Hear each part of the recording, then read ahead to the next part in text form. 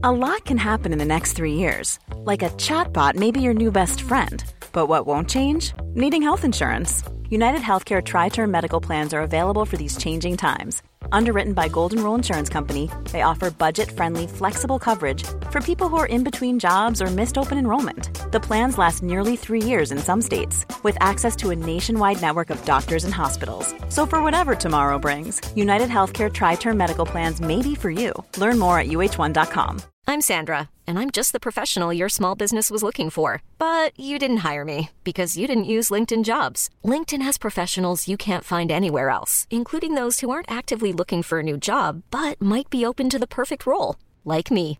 In a given month, over 70% of LinkedIn users don't visit other leading job sites. So if you're not looking on LinkedIn, you'll miss out on great candidates like Sandra. Start hiring professionals like a professional. Post your free job on linkedin.com/achieve today.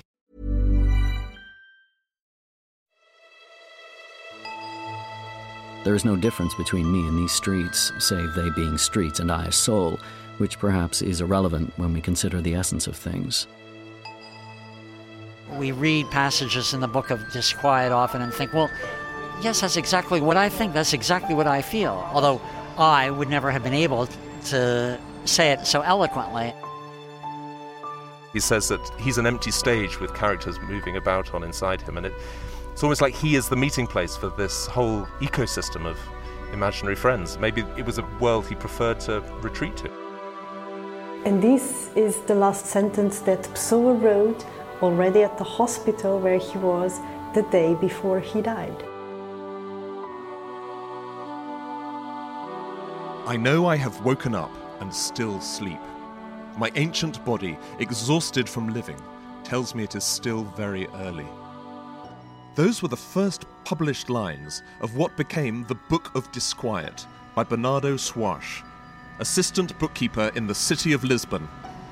A posthumous, fragmentary, disorientating and utterly fascinating masterpiece.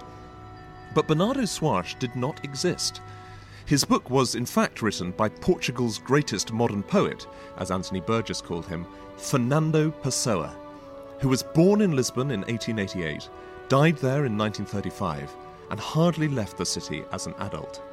Pessoa was a pioneer of modernism in Portugal, but the vast bulk of his literary output was unpublished when he died. The Book of Disquiet, written in prose, is perhaps his greatest achievement. Philip Pullman calls it the very book to read when you wake at 3 a.m. and can't get back to sleep, full of mysteries, misgivings, fears and dreams and wonderment.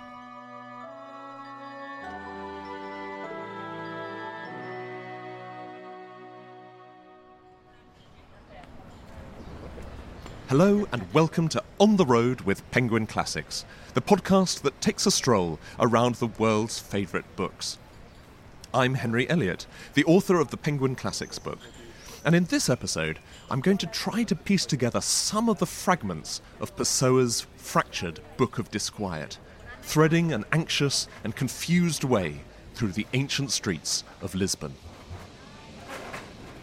In the book, Pessoa writes that perhaps my greatest ambition is really no more than to keep sitting at this table in this cafe. In some ways, he achieved this ambition because today, in downtown Lisbon, outside the Café A Brasileira, formerly one of Pessoa's favourite haunts, there's a bronze statue of him sitting permanently at his table, legs crossed, watching the world go by. And it's in this cafe that I'm going to meet our guest for today's episode. Hello, lovely to meet you. Hi, this is Andrea. So we're sitting outside the cafe now, right next to the statue of Pessoa. It's a perfect place to start the podcast today, and I'm delighted to welcome our guest for today's episode, Richard Zenith. Richard, welcome. Thank you, Henry. Glad to be here. Richard Zenith is an acclaimed translator, biographer, and literary critic. He was the first person to translate a complete edition of the Book of Disquiet into English in 1991, and he followed that up with an expanded Portuguese edition in 1998 and a new revised English translation in 2001. He has also translated Pessoa's poetry in 2 volumes, Fernando Pessoa and Company, which won the PEN Award for Poetry and Translation, and A Little Larger Than the Entire Universe, published by Penguin Classics. And in 2021, he published a definitive and brilliant biography of Pessoa. In 2012, he was awarded the Pessoa Prize, the most prestigious cultural prize in Portugal. So, Richard, I can't think of anyone better to be discussing Pessoa with us today. Thank you for joining us. I'm really glad to be here. I guess as a first question, I'd love to ask, how did you first come across Pessoa, and why is it that he's become such an important figure in your life? Well, I first read some of Pessoa, got to know Pessoa thanks to a friend when I was living in Chicago in the United States. I was about 22 years old, I think. She had a Portuguese boyfriend, and the boyfriend passed on to her some photocopies of poems by two of Pessoa's heteronyms. That is, these other authors that he invented. He gave them names and biographies. So one of those heteronyms was Alberto Caeiro, and another was Álvaro de Campos. Well, these photocopies were in Portuguese. I knew Spanish, as my friend did too. But with the Spanish, we could pretty much figure out what the poems meant. We could follow along pretty well. And we were absolutely fascinated by these poems. They were like nothing we'd ever read before. So I was immediately taken in. And at that time, there were some translations of Pessoa already into English, but he wasn't at all well known. I sought out the translations that I could find in university libraries and read some, but then that was it. But shortly after that, I went to Brazil a few months later, and I lived in Brazil for 3 years. That's where I learned Portuguese, and that's where I began to read Fernando Pessoa. Wow. So it's been a lifelong fascination for you, this? It has. And then I began translating actually Brazilian poets into English, and Pessoa only a bit later. I came a few years later to Portugal actually to translate troubadour poetry. So the very first poetry, practically the first writing in ancient Portuguese, were these cantigas, these troubadour poems. And I arrived here in Lisbon in 1987. The Book of Disquiet in Portuguese had only been published 5 years earlier, in 1982. So I read that book here. I realized it had not been translated into English. I was fascinated by that book, so I set about translating it. Fantastic. Well, there's so much to discuss today and lots to unpack, even in what you've said already. But let's just describe the surroundings where we are. We're outside the Café A Brasileira. And it's a beautiful cafe inside, isn't it? Wood-panelled and pretty much unchanged since Pessoa must have been leaning against the bar 100 years ago. Yes, well, this cafe was actually founded in 1905, which is the same year that Pessoa returned from South Africa, where he spent 9 years of his childhood. Pessoa was 17 years old when he came back in 1905. At that time, the cafe did not have tables inside. It served cafe at the counter. You could buy cafe and beans to take home.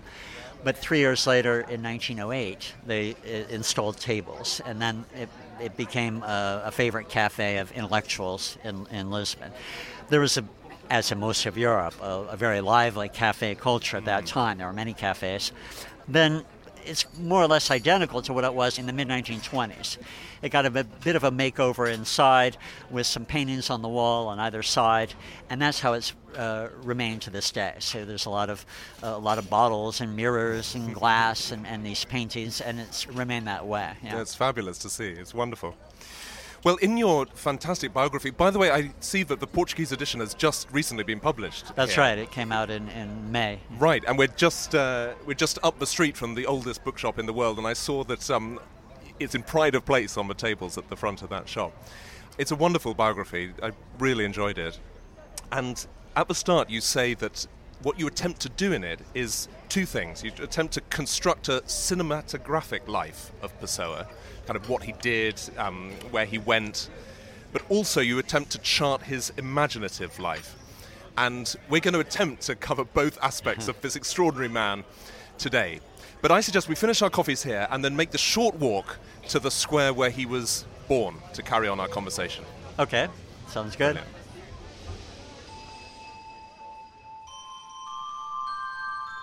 One day, I don't know which, I found myself in this world, having lived unfeelingly from the time I was evidently born until then. When I asked where I was, everyone misled me, and they contradicted each other. When I asked them to tell me what I should do, they all spoke falsely, and each one said something different. So we've just walked down a flight of steps into a small square, really dominated on one side by the magnificent frontage of the Lisbon Opera House. There's a little fountain in the middle of the square. And on the opposite side from the Opera House, there's a rather dramatic sculpture of a man standing with his hands behind his back, and instead of a head, he has an open book. And on the cover, on one side it says Lisboa, on the other side it says Pessoa. And it marks the building where Pessoa was born in 1888. He was born on the fourth floor. It's a very top floor. Yeah, right. Where he was born. With a narrow balcony running all the way along in front of the windows. So, Richard, when Pessoa was born here, what kind of family was he born into? Pessoa was born into an upper middle class family. His father worked for the government, for the Ministry of Justice, and that was his job by day.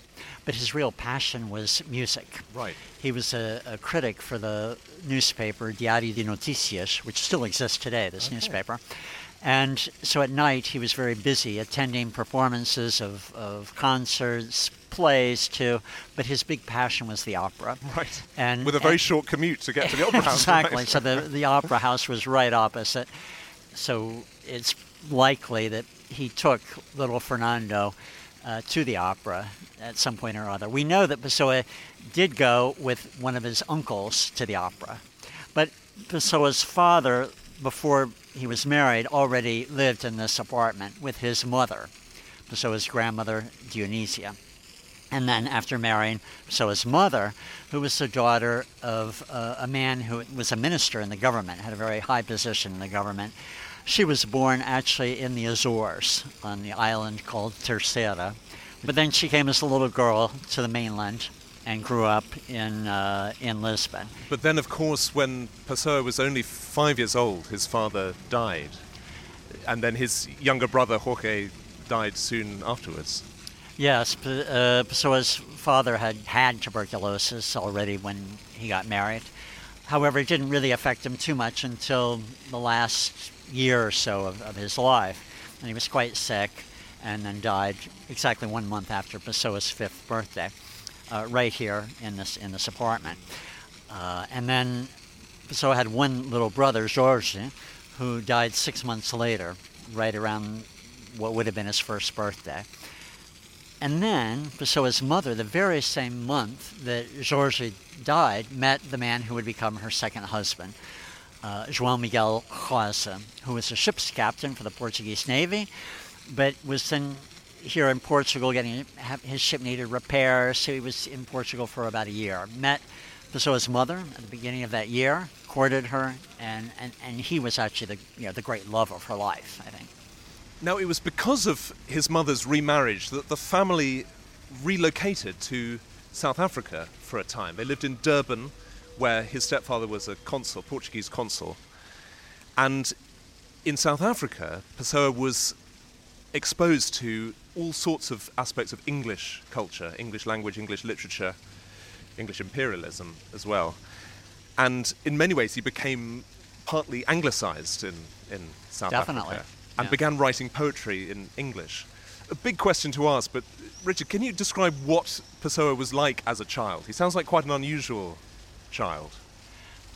Yes, Pessoa didn't have playmates his own age. Besides his immediate family, there was a lot of relatives in Lisbon. He had a whole bunch of aunts, cousins, but the cousins were older. So Pessoa as a child was quite alone a lot of the time. And according to what he himself wrote, he didn't mind that particularly. He knew how to entertain himself. And the way he entertained himself was with words. He loved words.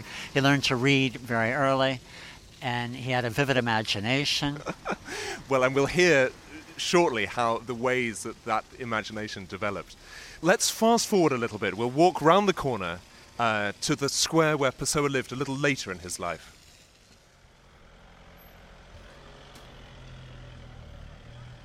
We've just come to a corner, and here is the Church of Our Lady of the Martyrs, a big neoclassical facade, marble-fronted. And this, of course, is the church where Pessoa was christened, I believe. That's right. And I love this story that at the age of 17, he wrote an open letter to the prior here complaining that he'd been christened without his permission. That's correct. Yeah.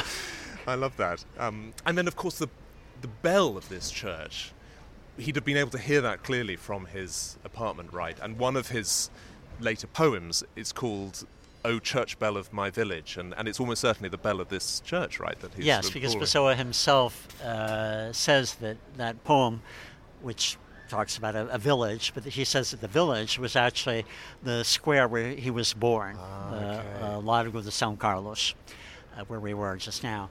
So he transposes all of that. Okay, let's carry on our walk towards the square. So we've walked a short way now into the Largo do Carmo, a beautiful little square. One side of it has got the archaeological museum, and there's a little drinking fountain, well, rather a large ornate drinking fountain in the middle of the square. And in one corner of the square is standing on one of the first floor balconies is a kind of chicken wire mesh, sort of partly invisible figure of a man wearing this distinctive hat and glasses. And of course it is Pessoa himself, because on returning from Durban to Lisbon, he lived in various locations, and one of them was in rooms here on this square. So Richard, what happened when he came back to Lisbon? He studied briefly at the university, but abandoned his studies relatively quickly. Yes, he studied at what would become part of the university for 2 years, but never sat for any exams, actually, for various reasons. And then he got bored with it and left. He read a lot on his own at the National Library. Right. I love that his favourite book at the time was The Pickwick Papers by Dickens. Yes, well, actually, The Pickwick Papers, that was his favourite book already in Durban, in South Africa, where he grew up. And I think one of the reasons it was his favorite book, I suspect it was probably the first adult novel that he read. Interesting. So it opened up for him the whole idea of an alternate universe through literature. Got it. But then the story itself, which you have Pickwick and his friends who travel around, and there's no real plot. But they have their adventures, and so it's kind of a men's club. Right. And Pessoa really took to that, and then became sort of a model for his own way of being social throughout his life, because Pessoa never married, but he did have his friends and his cafe friends, and then he had the friends he invented, these heterodynes. So he had his own kind of Pickwick club. I love that line in the Book of Disquiet where he says, one of my life's greatest tragedies is to have already read the Pickwick Papers. I can't go back and read them for the first time. Yeah, Pessoa also wrote in the Book of Disquiet and elsewhere that characters from the Pickwick Papers, like Wardle and others, Sam Weller, were for him just as real, or even more real than living people. They had this reality for him that was intense. Yeah, so he had this regime of reading, and he began writing. Pessoa began writing. He had been writing already in Durban, and then when he comes back to Lisbon in 1905 to study, he was still writing in English for 3 full years, because his ambition was to become a great English poet. Then in 1908, he begins writing also in Portuguese, and then his poetry really takes off in Portuguese, because although his English was very, very good, completely fluent, I believe he wasn't able to feel in the same way in English as he could in Portuguese. Richard, standing here in this square, it strikes me that the locations we visited, they're all within the area of Chiado in Lisbon. That's right. In Pessoa's time, what kind of a district was this? How would you characterize it? Chiado was the fashionable part of town. It's a bit above the traditional downtown part, which was a commercial district with a lot of banks and businesses and so forth. But Chiado was where you had shops where they had French fashions, and women would do their shopping, the upper middle class women, and intellectuals would meet in cafes. You had bookshops like Bertrand, the oldest bookshop apparently in the world. So that was where Pessoa was born, and where he would spend his his days, his time, and along with friends in the cafes. Yeah, this was really the intellectual nerve center of Lisbon. Got Chiado. Got it. Now, Pessoa did publish some of his work. In 1912, he published his first essay of literary criticism. In 1913, he published his first piece of creative prose, which was actually a passage of what would become the Book of Disquiet. Yes. And his first poems in 1914. But it's extraordinary that in his entire lifetime, only one real book was published, called Mensagem, Message, just a year before he died in 1934. And really, Pessoa's vast legacy is posthumous, right? He famously left behind this huge trunk of poetry, prose, plays, philosophy, all written on scraps of paper and stuffed into this trunk. Why was it, do you think, that he clearly wrote a huge amount, and why do you think he didn't publish almost any of it? With publishing, he was ambiguous. And in one way, he did want to publish and publish books, but then at the same time, he was reluctant because, well, I think for various reasons. I mean, if you're an unpublished author, you might be a genius. Right. Yes. Once you publish, and you might be found out as not being a genius. Yes. So some of that might be going on. And then Pessoa was too busy writing to really concern himself with the mechanics of actually, getting things into publishable shape and sending them off to here and there to try to get published. Yes, that's so interesting, isn't it? He writes about, in the Book of Disquiet, he writes about writing as a drug that I abhor but keep taking, the addiction I despise but depend on. But he just couldn't stop writing, and he had lots of sort of plans for publications, for sort of books that he would go on to write and never did, and so on. It sounds a bit contradictory, because on the one hand, he was always on the move, always intellectually changing, going from one thing to another. Yet at the same time, his outward life, he didn't really like the idea of change. So once he returns to Lisbon, he almost never again, he leaves the city a few times, not very often, never again leaves the country. Right. So he didn't really like change on the outside, and I think that was to accommodate the vast amount of travel that he did inwardly in his imagination. Right. Well, why don't we now catch a cab to the end of Pessoa's life, to the last of his houses in Lisbon. But maybe on the way we can talk about that internal landscape a little bit more. Sounds good.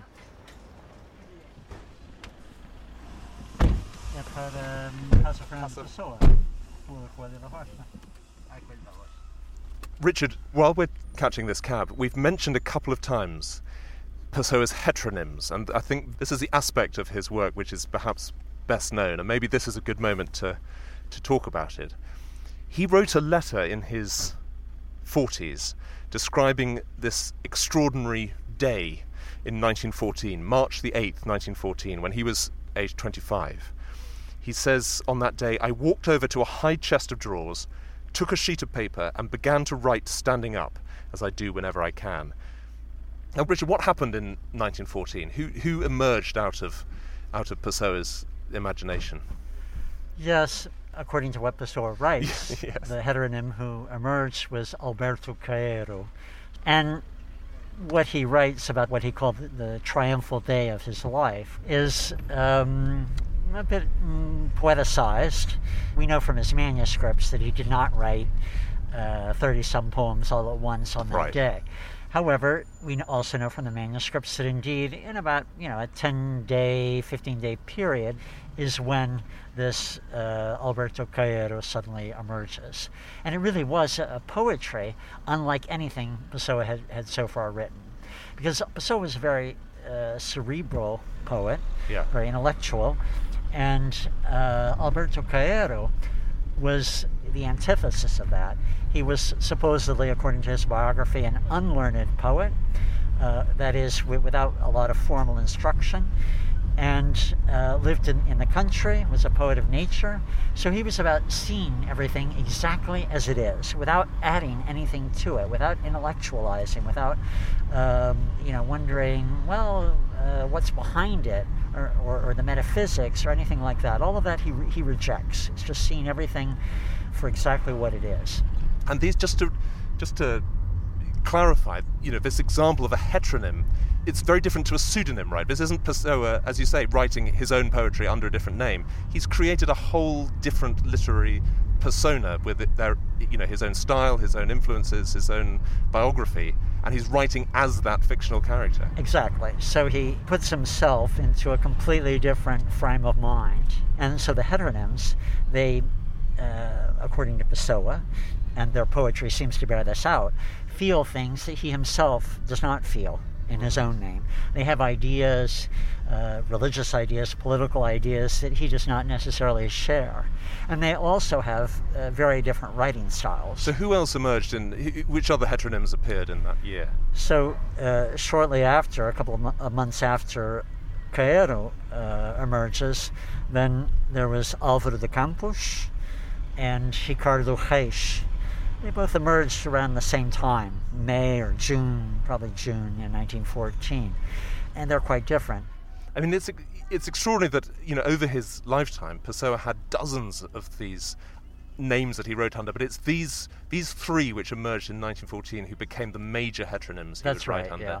Yeah, and in fact, his own name he used as both a sort of genuine author's name, but also as a form of heteronym, because sometimes he described Fernando Pessoa as being a protege of Caeiro, right? And so, but you have a great line in your biography where you say that one could say that Portugal's 4 greatest poets from the 20th century were Fernando Pessoa. Well, that's right, because, and you can say that because for each of the heteronyms, of these major heteronyms, each one has at least one or more books, or possible books. They're prolific. So you take the three of them, plus Pessoa himself, who was also quite prolific, and you have these 4 wonderful poets. Now Alberto Caeiro was the master poet. He was the one that they all recognized as the most important poet, who was the most childlike, the one who rejected intellectualizing and just seeing everything exactly for what it was. So Pessoa himself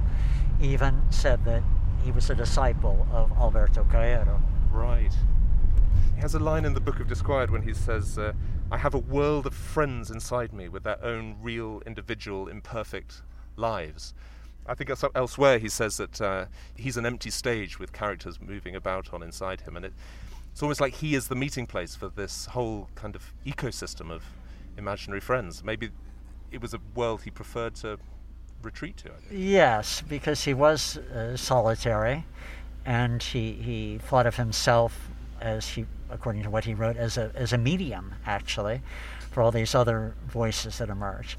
I think part of it, too, here, that we should keep in mind is that Pessoa was skeptical of the idea of a unified, coherent, steady self.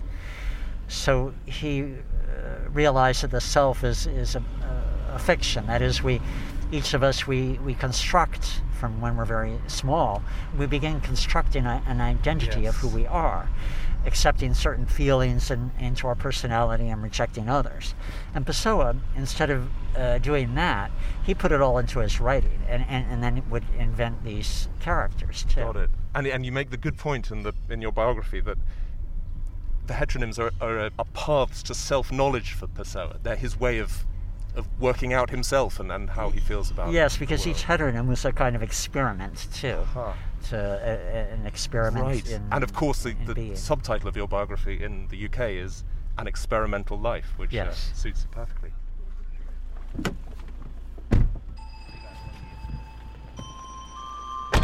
I constantly create personalities. Each of my dreams, as soon as I start dreaming it, is immediately incarnated in another person, who is then the one dreaming it and not I. To create, I've destroyed myself. I've so externalized myself on the inside that I don't exist there except externally. I'm the empty stage where various actors act out various plays. We've just stepped out of the cab now, and that was a great journey through winding streets and up and down the steep slopes and so on. And we're now standing in a slightly different part of the city, in front of the last house that Fernando Pessoa lived in for the last 15 years of his life. And today, this building is the Casa Fernando Pessoa. It's a museum celebrating his life. It's a library, it's a cultural centre with a programme of events. Okay, well, let's cross the road and head inside. So we've come into the Casa Fernando Pessoa now, and I'm delighted that we've been welcomed in by the director, Clara Ritu, who's been director here since 2014. Clara, thank you so much for welcoming us into this building. Thank you very much. Be very welcome. We've come straight up to the top floor of the building, and Clara, maybe you could walk us through the exhibition. You know, I can see some extraordinary things on the walls already. So I'll be delighted to do it. So this is the floor dedicated, let's say, to Pessoa as a writer. And here you find maybe the most famous object of our collection. It is this portrait of Pessoa made by Almada Negreiros in 1954, so already after Pessoa's death. It's an extraordinary portrait, isn't it, Richard? A kind of lots of different shades of red, a modernist style.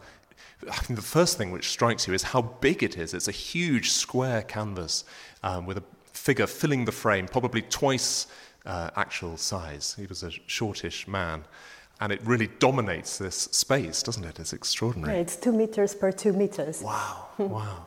And there's Pessoa sitting at a square table, cigarette in one hand, writing paper under the other.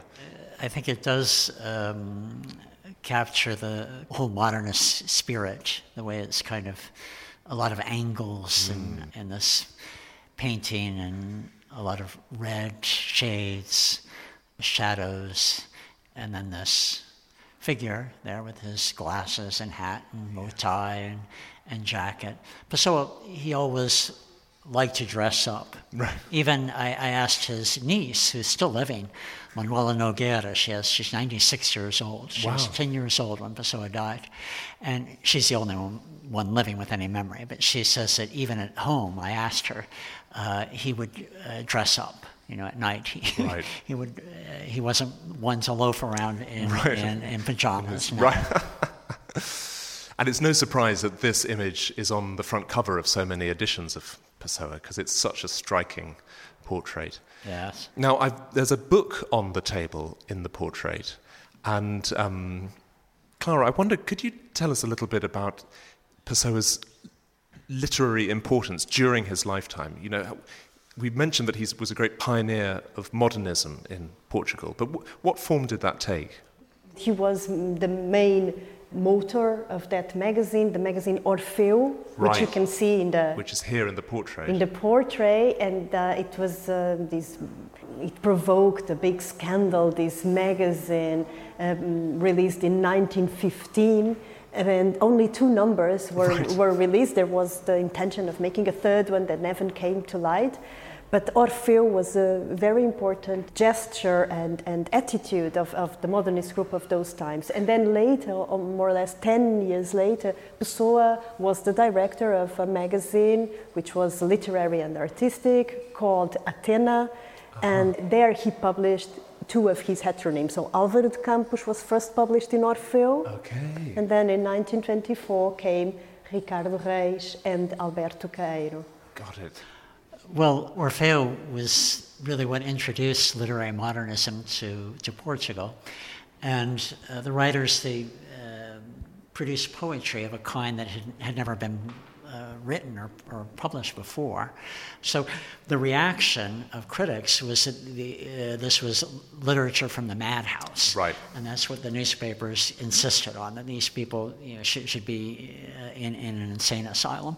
And so then the magazine sold out immediately. Of course. And lots of people who never read and didn't care about literature bought the magazine. And then when they came out with the second issue of Orfeu, as if to prove the point of the critics, they published poems of somebody who did live in the only insane asylum that was in Lisbon at the time.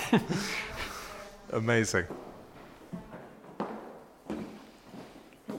Okay, so we've come down to the first floor now, and these, I think, were the actual rooms that Pessoa would have this was the apartment where he lived. It's the first floor, on the right side of the building, the place where Pessoa moved to in 1920. Okay, and I can see on the wall some wonderful array of photographs of him throughout his life, from a young boy in a sailor suit right up to a young man in his distinctive high collar and tie, and then that famous photograph of him having a drink at a bar. On the floor, rather brilliantly, is marked out the original floor plan of this apartment, so you can see actually how small some of the rooms were. And here's a single bed with a trunk at the end of it, the bedroom where Fernando Pessoa would have slept. And really, that's a very small room without a window, sort of within the apartment there. Yeah, so it was more or less in the middle of the apartment. Pessoa lived the last 15 years of his life here, but where did he actually die? There came a day when he didn't feel well and he went to the hospital. There's a hospital in Bairro Alto. And there finally he died. But when he left the apartment, so nobody expected him not to come back. Right. So it was a surprise for the family. And we reached the last object, the last piece of the exhibition, which is this page, this piece of paper with just this light line written, so with pencil, yes. And you can see a date. It's the 29th of November of 1935. And this sentence in English, I know not what tomorrow will bring. Gosh. And this is the last sentence that Pessoa wrote already at the hospital where he was the day before he died. He died on the 30th. That is extraordinary, that we're looking at that very piece of paper and that sentence. And what a sentence to leave as your final words. Yes. So here at the Casa Fernando Pessoa, they have the very first example of Pessoa's handwriting, that signature of the Chevalier de Pau, his first heteronym when he was 5 or 6 years old, and the very last piece of writing, I know not what tomorrow will bring, in the hospital the day before he died. That's incredible. What a wonderful exhibition, Clara, and thank you so much for taking us through it. Thank you. Now, over half of the Book of Disquiet was written in the last 6 years of Pessoa's life, while he was living here in these rooms. And he died at the age of just 47, and by a strange coincidence, it was exactly 47 years later, in 1982, that the Book of Disquiet first was published. So, Richard, let's move on now. We've covered Pessoa's life. Let's now look in more detail at this Book of Disquiet and go for a walk through the streets of Lisbon. Sure, let's go. Selling a little or a lot? Shopify helps you do your thing however you cha-ching. Shopify is the global commerce platform that helps you sell at every stage of your business. From the launch your online shop stage to the first real-life store stage, all the way to the did we just hit a million orders stage. Shopify is there to help you grow. Shopify helps you turn browsers into buyers with the internet's best converting checkout. 36% better on average compared to other leading commerce platforms. Because businesses that grow, grow with Shopify. Get a $1 per month trial period at shopify.com/work. Shopify.com/work. Ryan Reynolds here from Mint Mobile. With the price of just about everything going up during inflation, we thought we'd bring our prices down. So to help us, we brought in a reverse auctioneer, which is apparently a thing. Mint Mobile Unlimited Premium Wireless. How to get 30, 30, bit to get 30, bit to get 20, 20, 20, bit to get 20, 20, bit to get 15, 15, 15, 15, just $15 a month? Sold! Give it a try at mintmobile.com/switch. $45 up front for 3 months plus taxes and fees. Promo rate for new customers for limited time. Unlimited more than 40 gigabytes per month. Slows full terms at mintmobile.com. Ever catch yourself eating the same flavorless dinner 3 days in a row? Dreaming of something better? Well, HelloFresh is your guilt-free dream come true, baby. It's me, Keke Palmer. Let's wake up those taste buds with hot, juicy pecan-crusted chicken or garlic butter shrimp scampi. Hello Fresh. Stop dreaming of all the delicious possibilities and dig in at HelloFresh.com. Let's get this dinner party started.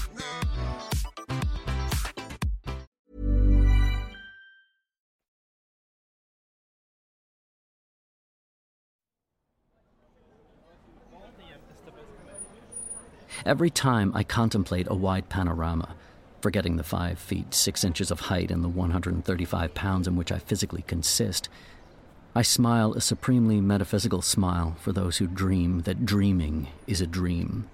And I love the truth of the absolutely external with a noble purity of understanding. The Tagus in the background is a blue lake, and the hills of the far shore are a flat in Switzerland. A small ship, a black cargo steamer, departs from Poço do Bispo in the direction of the estuary, which I can't see. May the gods all preserve for me, until my present form ceases, this clear and sunlit view of external reality. We're standing now in a really extraordinary location. We're at one of the lookout points in Lisbon, São Pedro de Alcântara, which is this incredible panorama. You get this wonderful view. We're at a high point in the city, which of course is built on 7 hills. And or 6 or 8, depending on what you call a hill. How you count it. And we're looking out over the rooftops of Lisbon, down to the river Tagus. And this spot is mentioned several times in the Book of Disquiet, isn't it? He talks about the high city hills and the motley chaos of heaped-up buildings that the daylight dapples with bright spots and shadows. And I think elsewhere he says that there are no flowers for me like the variegated colouring of Lisbon on a sunny day. Yes, Lisbon really is a special city because it is built on hills, so you get a lot of geographical relief, and it's not, all monotonous at one level. And then Pessoa loved to capture in words what the city looked like, with the buildings, with their different colors on sides of the hills and so forth. True, there's so many moments in the Book of Disquiet which describe the colours of the sky or the moment just after a rainstorm. And right, and he talks about all the different gradations of colour, yes. And it's a blue, green fading into I don't know what, and things like that. It is exactly like an artist's palette. Yeah. But look, we've been talking around the Book of Disquiet in our conversation so far, and I wonder if now is the moment to face it head on, because this is not a book like other books, is it? Richard, when you're describing it to someone who hasn't heard of it before, how do you describe this book to them? The Book of Disquiet is in one sense a non-book, a book that kept trying to be and never managed to be, because it kept going in different directions. Pessoa started with just a title. In fact, we know exactly when the germ of the book was born. It was in January of 1913. Pessoa, next to a poem in the margin, wrote the title Desassossego, which is disquiet, which you could also translate that as restlessness, unsettledness. So he began there. He began writing passages, but he had no idea where the book was going. And then he wrote on various topics and in various styles, always looking to find the way for his book, which he never really did find. So he ended up producing hundreds, close to 500 different passages throughout his life. But he never had even so much as a notebook dedicated to the Book of Disquiet. He would write these passages while he was sitting in a cafe or at home in one of his rented rooms. Then, towards the end of his life, he did put together in an envelope a couple hundred of these passages that belonged to the Book of Disquiet, but there were several other hundred that he didn't put in the envelope. Some were labeled B of D, Book of Disquiet, others were not labeled, and so this explains why it took so many years for scholars to find the material and put it in some kind of order and publish what we call the Book of Disquiet in 1982. But so, having said that the book is in a way a non-book, at the same time it's hundreds of books. It's an infinite number of books because since it doesn't have a fixed order, each reader can make their own version. There are many, right. and each editor has made a different version, and even the translators who will choose to publish certain passages and leave other passages out. So there are many, many different versions of the Book of Disquiet. You have a great line in your introduction to your translation where you say, every editor of this book should, and I hereby do, 1, apologize for tampering with the original non-order, 2, emphasize that the order presented can claim no special validity, and 3, recommend that readers invent their own order, or better yet, read the work's many parts in absolutely random order. And Richard, I have to tell you, that's actually how I read the book in preparation for today's conversation. I put the numbers from 1 to 481 in a completely randtom order. Oh, you chose the numbers first. I randomized the numbers and then read the book in that way. That's fascinating. And it was an exciting experience actually, because it made me think no one has read this book in the way that I am reading it now. And also, we know that Pessoa was interested in astrological charts, in the role of fate in our lives, and there was a little thrill every time that, there was a chance pairing of passages which spoke to each other in some way. And I Exactly. thought, that's that maybe that connection hasn't been made before, and Pessoa would have approved. So thank you for that recommendation. So I really you yourself invented yet another version of the Book of Disquiet, which is that particular order of numbered passages. Right. You make the good point that if Pessoa had prepared his Book of Disquiet for publication himself, you say it would have been a smooth, polished book with perhaps half as many pages and perhaps half as much genius. Indeed, because I think one of the fascinating things about the book is its unfinished quality. It is the fact that everybody can read it in their own way, and a lot of the fragmentary, unfinished passages, they ask for the reader's collaboration to kind of imagine. And so sometimes in those fragmentary bits, we can kind of see where Pessoa wanted to go, or we can imagine what he was reaching for. So we can see that genius and those glories that he couldn't quite get into words, and that maybe nobody can get into words, but that he envisioned. Well, let's walk down now into this beautiful vista that we're looking at in front of us and head down towards downtown Lisbon where the book is set. Okay, let's go. Brilliant.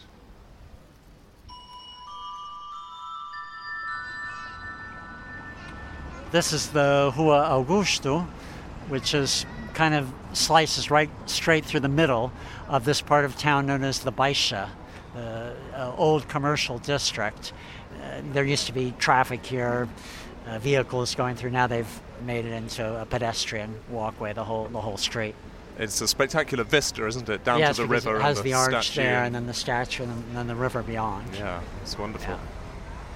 And actually here we've cut over. Now this is the Praça de Figueira, another important square. In Pessoa's time, the central market for food was here at this square. Oh, okay. Yeah. And we're passing lots of beautiful little shops, confectionery shops. Yes, wine cafes, shops. pastry shops. We just passed Rua da Prata, which was one of the streets where Pessoa worked at several offices. And here we're approaching, I can see the little stone plaque marking the Rua dos Douradores, which means, I think, the road of the guilders, of the gold workers. That's right, yeah. So let's step into this shady, rather quiet street compared to the streets that we've been walking through. Well, that's the amazing thing, is that this street, in all of the streets of this area, is the one that is retained more of how it used to be. It's still rather quiet, not too much traffic. You can see these buildings with tiled fronts. That's right. They have the ceramic tiled facades. Those ceramic tiles are known as azulejos. And these beautiful old-fashioned street lamps sticking out of the sides. Exactly. Now this is the street where the fictional character, Bernardo Soares, eats, lives, and works. That's right. All on this one street. Yeah. So let's pause on this corner. Now, Richard, I believe this used to be the site. In fact, look, here's a sign saying Antica Casa Pessoa. Yes. This used to be a restaurant called the Restaurant Pessoa. No connection. No connection. It was a coincidence. However, this restaurant is mentioned by Pessoa in his diaries and notes. So Pessoa used to frequent this restaurant. And in fact, this seems to be the restaurant mentioned in an introduction or preface that Pessoa wrote for the Book of Disquiet, where he describes Fernando Pessoa meeting the narrator of the Book of Disquiet. So in that passage, Pessoa talks about certain eating houses where on the ground level there's a bar, and then you go upstairs if you want to have a meal. And this restaurant is exactly like that, or was. And unfortunately it closed rather recently, about 5 years ago. Oh, really? Yeah. But the waiters, they claimed there was a certain table upstairs where Pessoa actually sat at. Wow. And whether, who knows if they made that up, but perhaps not. I can imagine that, waiters passed it down and passed down the story. So this seems to have been really the place where... Did you ever eat at that table? I did, yeah. Of course. It strikes me that, choosing a street to set this book, maybe it was simply because of the restaurant which shared his name and which he liked visiting, but it strikes me as a good street because it's parallel with several other streets which have a much bigger character and a much busier even today. And this one has quite a private, almost a back street feel to it, doesn't it? Yes, it seems like it could belong to not a small town, but certainly not a capital city. Yeah. It seems a bit provincial. It's sort of surprisingly quiet when you step out of the thoroughfare of the Rua de Prata, for instance. Now, right opposite this restaurant, the restaurant Pessoa, now it's a shop that's all wines. Now, I remember many years ago, I arrived here in 1987, and at that time this was like an old-style grocery, but it had a good section of wines and port wine. And I remember in the Book of Disquiet, there's a mention of Bernardo Soares sees some bottles of port gleaming in the shop, across the street. So I don't know, maybe Pessoa had that shop in mind. This very shop, how amazing. So we don't know the exact location of the room that Soares is supposed to be renting. We know it's on the 4th floor, and we know it doesn't have a balcony. Right. So, in fact, we can look up at this 4th floor up here and imagine Bernardo Soares late in the evening writing or maybe leaning on that windowsill. There's a moment where he throws a matchbox down into the street from that windowsill. There's another moment where he leans on the windowsill and looks out and says, even from this 4th floor room that looks out over the city, it's possible to contemplate infinity. An infinity with warehouses down below, it's true, but with the stars up above. And so let's carry on walking down the street and talk about the warehouse where Soares works. Okay.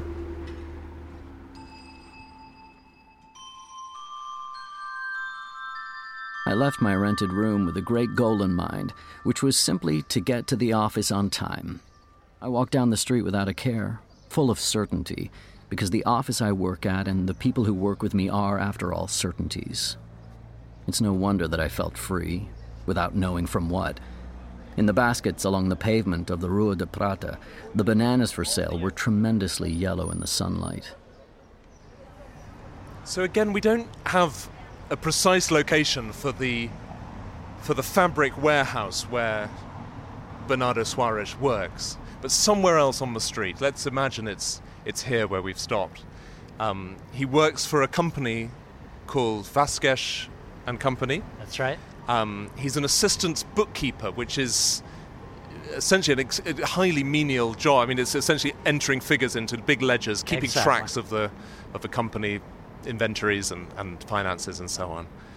And we, over the course of these 500 fragments, we piece together some of the characters who work in this office. There's Senor Vasquez himself.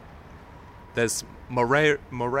Am I pronouncing that right? Yes, Moreira. His sort of immediate boss, the head bookkeeper. Right. Vieira, a sales representative. Antonio, an office boy. And do you remember that there's just one moment I remember really enjoying where he's looking down at the white blotting paper underneath his ledger, and somehow that blotting paper seems to be a kind of a micro version of the whole of the Book of Disquiet, because he says, I examined the crossed out scribbles of concentration and distraction. There are various instances of my signature, but upside down and turned around.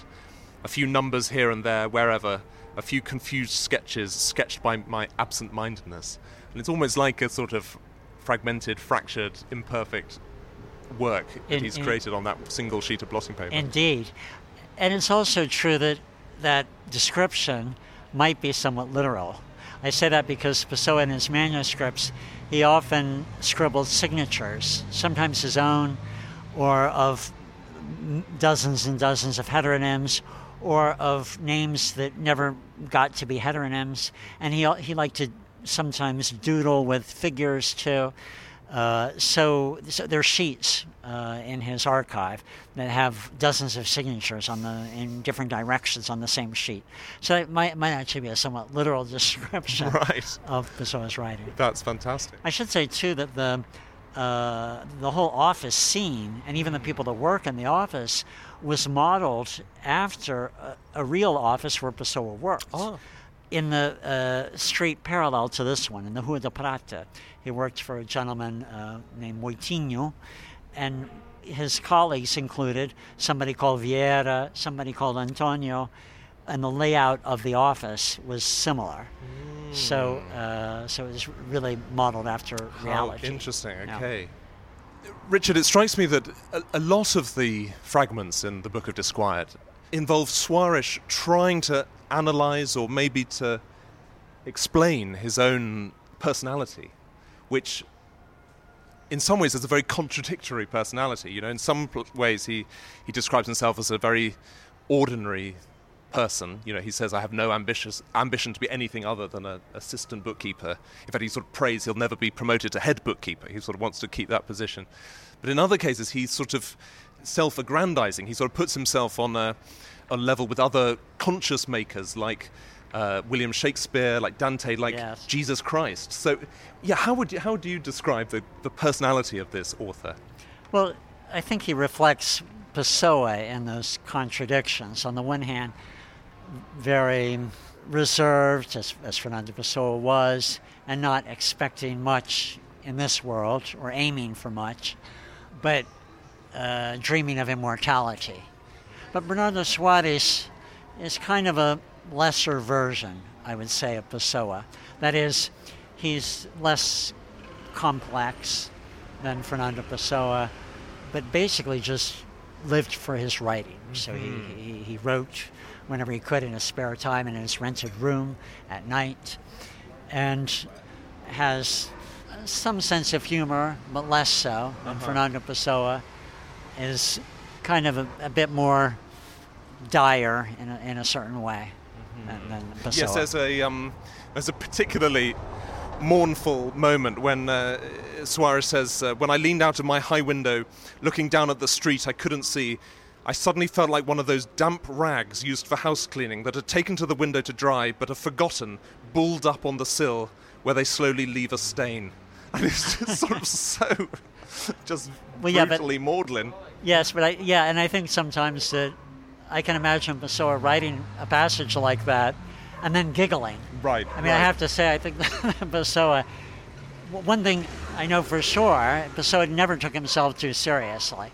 And so he might write something like that, and how shall I say, there's some truth there, but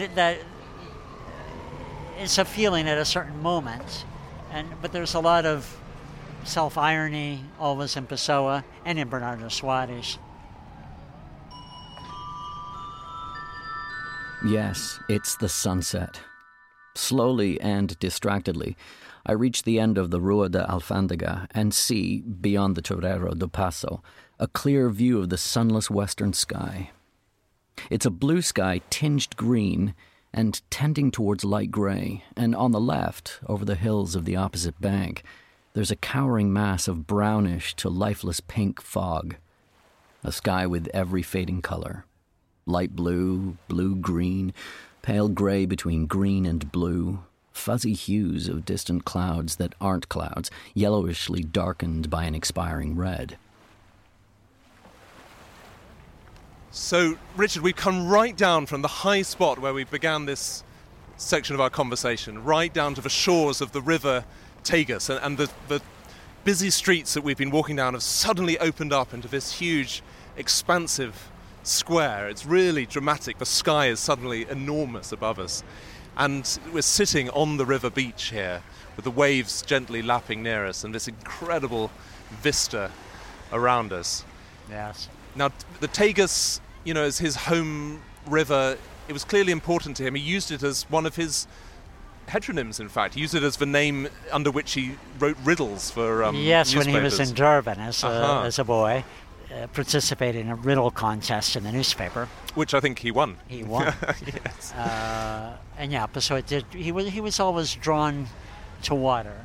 And also in South Africa, when he was a boy, Durban was actually not the capital of Natal, the colony, English colony, but it was the largest city. It was a port city. And a big port, yeah. And then in his imagination, he writes a lot about, his longest poem is the Maritime Ode of Álvaro de Campos, 900 verses. Right. And all kind of an ode to the ocean, really. Well, and there's an irony there, isn't there? Because, being so interested in the ocean and actually having travelled so far as a young man, to then hardly ever leave this city as an adult. How does Pessoa, perhaps through Soares, justify that insularity, that lack of a need to travel?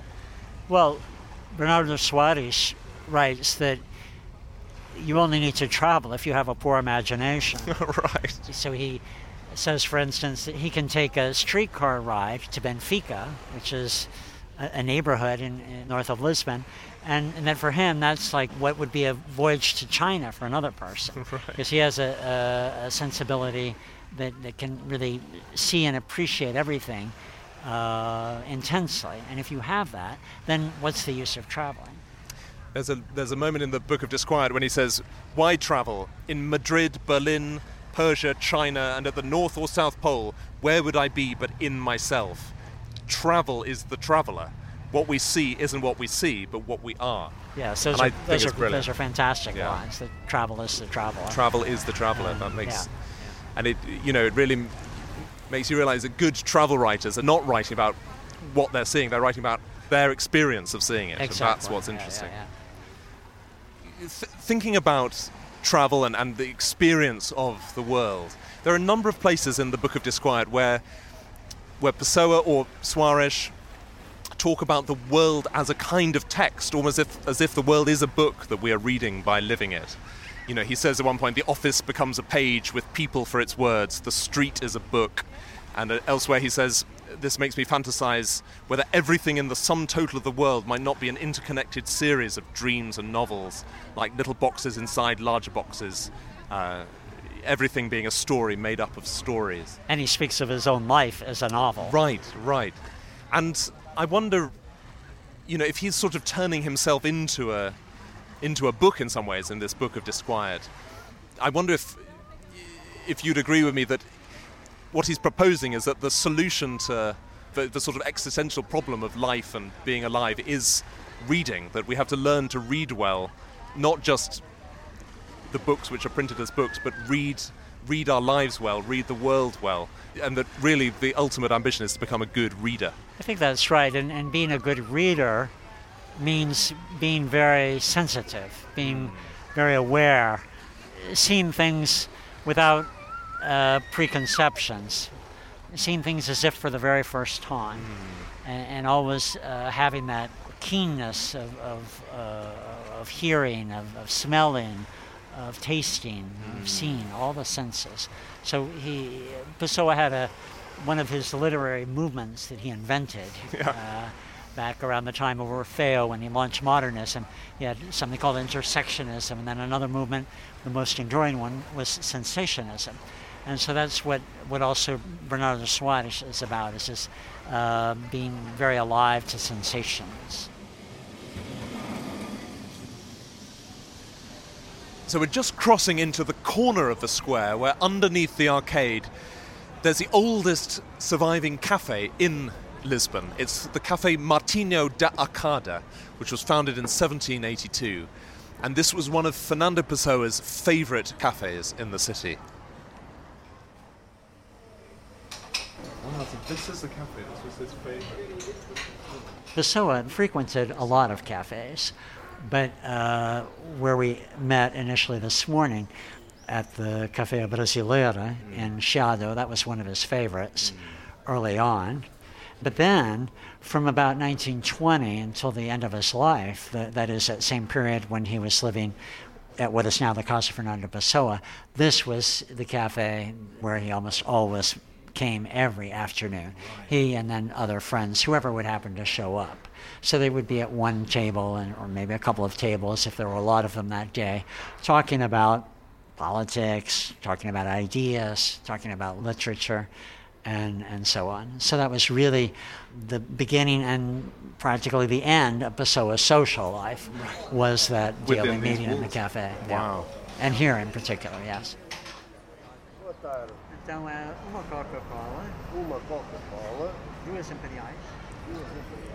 So Richard, why would you say the Book of Disquiet is such an important book? Why is it significant?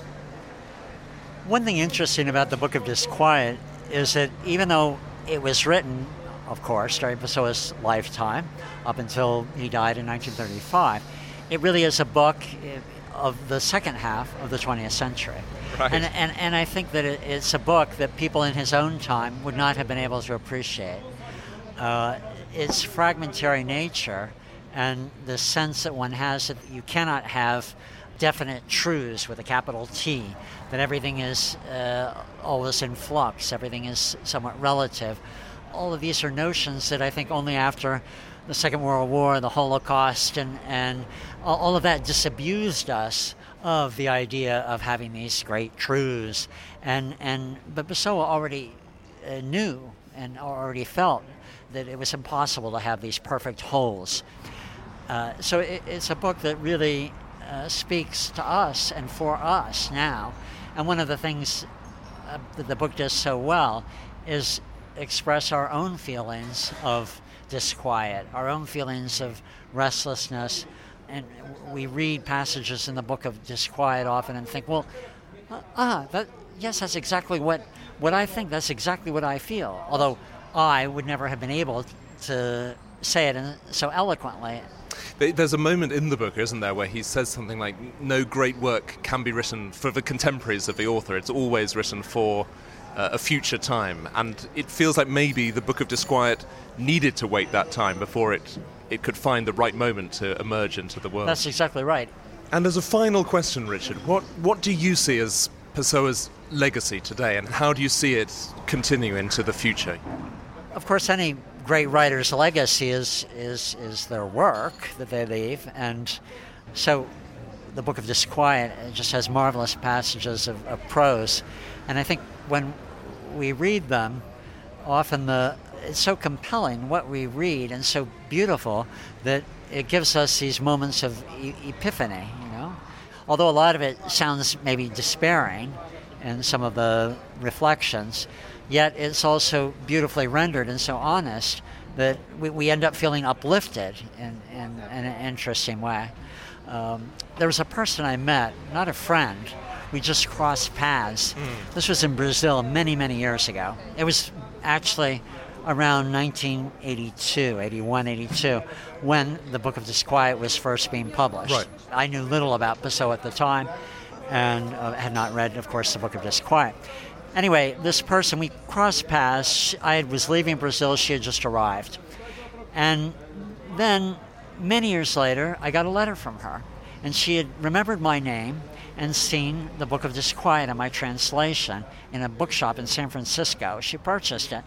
And she wrote me to say that she had been emotionally blocked for many years and had gone to therapy. She was disconnected from her feelings.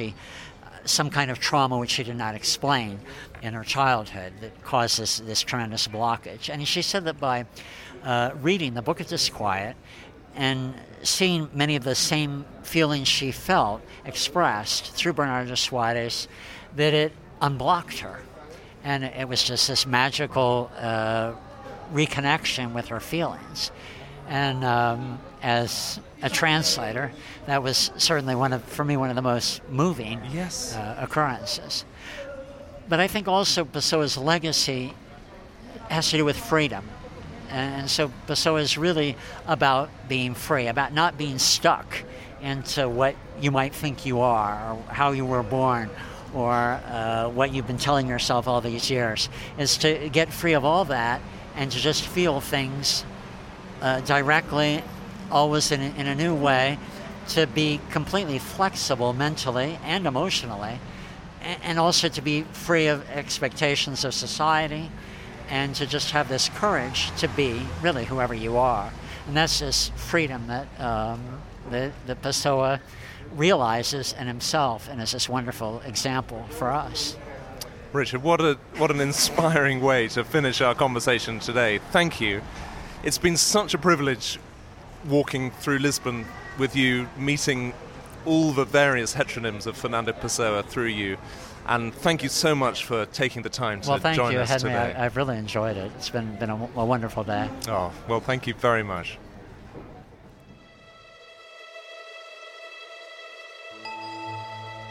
Many thanks to Richard Zenith, to Clara Richo and the Casa Fernando Pessoa, to Naxos Audiobooks for the clips of Adam Sims reading from The Book of Disquiet, and to our kind partners, Penguin Classics. I'm Henry Elliott, the producer is Andrea Rangecroft, and the music is by Don Gould. If you enjoyed this episode of On the Road with Penguin Classics, please spread the word and subscribe wherever you get your podcasts. And I'll leave you with this. The lines from the fragment that Richard chose to conclude his version of the Book of Disquiet. Reading them, I can imagine the figure of Pessoa himself, his hat on his head, walking away and becoming lost among the downtown streets of Lisbon. Tomorrow I too will vanish from the Rua da Prata, the Rua dos Douradores, the Rua dos Fanqueiros. Yes, tomorrow I too will be the one who no longer walks these streets, whom others will vaguely evoke with a "what's become of him?" And everything I've done, everything I've felt, and everything I've lived will amount merely to one less passer-by on the everyday streets of some city or other.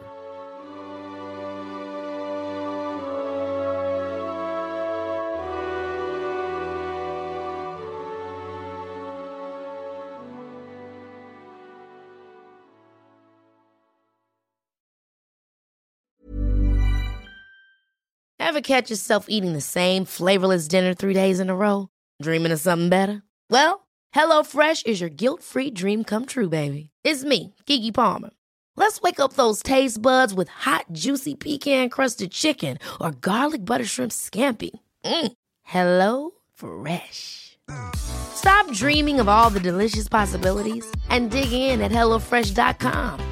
Let's get this dinner party started. Hey, it's Paige DeSorbo from Giggly Squad. High quality fashion without the price tag. Say hello to Quince. I'm snagging high-end essentials like cozy cashmere sweaters, sleek leather jackets, fine jewelry, and so much more. With Quince being 50 to 80% less than similar brands. And they partner with factories that prioritize safe, ethical, and responsible manufacturing. I love that. Luxury quality within reach. Go to quince.com/style to get free shipping and 365-day returns on your next order. Quince.com/style.